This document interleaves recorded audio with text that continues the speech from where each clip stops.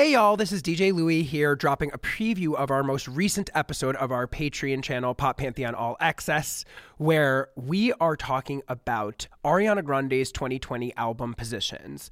This was Ariana's most recent album, and in fact, her last album to date. And I thought it would be good because we haven't talked about Ariana since she was the subject of our inaugural episode of Pop Pantheon ever, to use this episode as an opportunity both to discuss Positions, which we didn't get to do much of on that episode, and to check in with Ariana's career. Where is she? She's one of the most popular pop stars of her generation. I know she's beloved by a lot of listeners to the show, and I thought it was a good time for us to check in on Ariana and also to look back on Positions with 3 years of hindsight. So I invited Stephen J. Horowitz, who was our guest on that inaugural episode of the show, the first episode of Pop Pantheon ever, back on to check in on Ariana, to talk about Positions, how we feel about it now, how we felt about it then, what works on this album, what doesn't, and what it pertains for the future of Ariana's career, both it and her absence, I guess, from the pop space. So here's a little preview of that episode.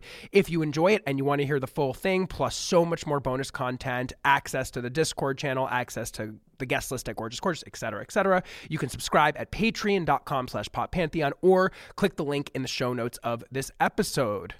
So here's that preview.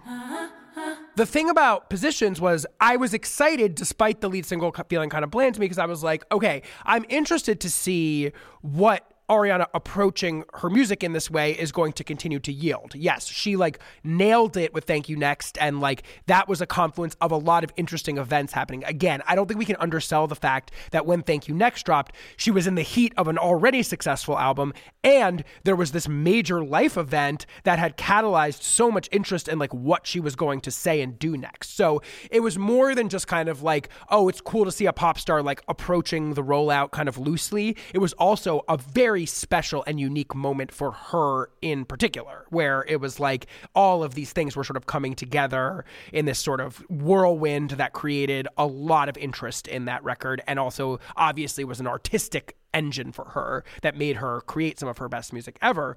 So I was like, what is that going to manifest in a situation where not all eyes are on her? Because what I remember at that particular moment was that phase had cooled down, and I remember kind of being oh, Ariana's back. It wasn't something we were expecting. Our attention wasn't really on her at that moment in the same way. What did you know about the new relationship? Because that seems like a really important element of Positions as well, because she had just gotten into this new thing. That is what drives the narrative of this entire record, which is surprising because she's coming out of these really public relationships, both of which ended in tragedy. I think before sort of going into talking about this guy, Dalton Gomez, who's her husband now, who is that? The king of LA real estate, of course. Yeah, sure, whatever. I think it's important to contextualize how this record was sort of birthed out of her personal life compared to the previous two records, where if you stop and think about it, Sweetener and Thank You Next were both born out of tragedy. And they really did drive the narrative for both of those records in different ways. So Sweetener, for example, was driven by the Manchester bombing. She has that moment of silence at the end of the record that, represents I think it's the number of seconds is for the number of people who perished. That's correct. So it had this really real life tragic element. And I think a lot of the criticism around Sweetener at the time was saying that it's a testament to her fortitude that it's such a bright album and it's so confident. It feels so good to be so young and have this fun and be successful. I'm so successful. Yeah. There really aren't a lot of super vulnerable moments on that record like there are on Thank You Next in some ways. And then that takes you into Thank You Next, which is released 6 months later. Mac Miller has died. Her relationship with Pete Davidson, her fiance at the time, has ended. And she's really in this mode of trying to reconfigure what it means to be a single woman. And she does it by not only putting her rationalization of what has happened to her on record, but she surrounds herself with all of her friends and really centers herself in a way that I think all of us are familiar with, having been in serious relationships and gotten out of them. We turn to our friends as a support system, and they really help lift us out of that. And that's why there's this sort of joyous element to Thank You Next, even though there's songs like Ghostin', where it's really talking about Mac Miller and these really sad, somber moments. I know that it breaks your heart when I cry again over him. I know that it breaks your heart when I cry again. Instead of ghosting him, we'll get through really uplifted by the people that she surrounds herself with. So I think going into Positions, you now have this new beau that has entered her life in early 2020, right as we're entering lockdown.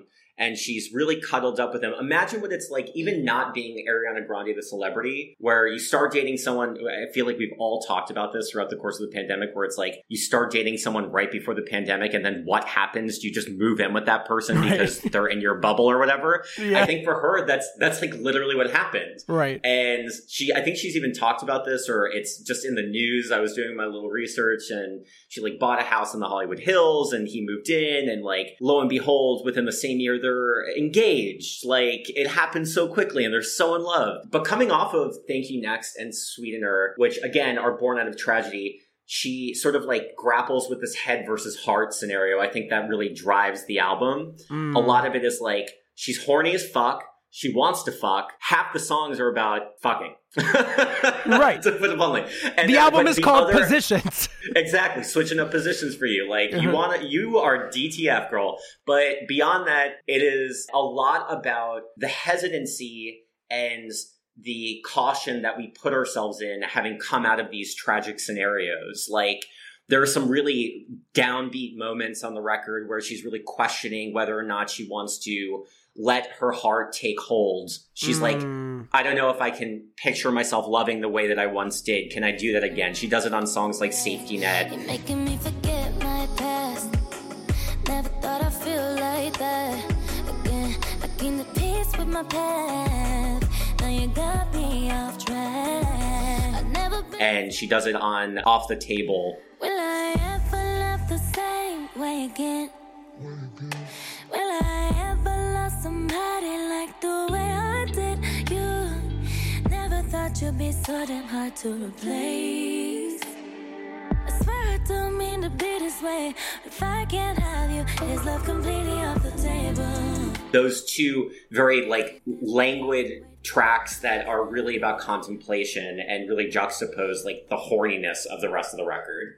So you really have those two things at play here. Something that seems to like define this post, I don't know, tragedy era of Ariana, which I guess is like Sweetener through these other two albums, Sweetener, Thank You Next, Positions, is this sort of like, as you mentioned, resilience or desire to be healed that also kind of like allows there to be sort of like a pathos or sadness underneath it, because there's underneath that feeling is the sort of sense that she aspires for that, but doesn't necessarily have her arms totally around it at every moment. So like you have in Sweetener, I think the formation of this ethos, which I think defines her artistry at this point, which is like the way that Ariana addresses tragedy is not by singing Someone Like You or something like that. It's by trying to reach or aspire for healing or to find light in the darkness or to have this kind of self-nurturing relationship to her pain and her trauma.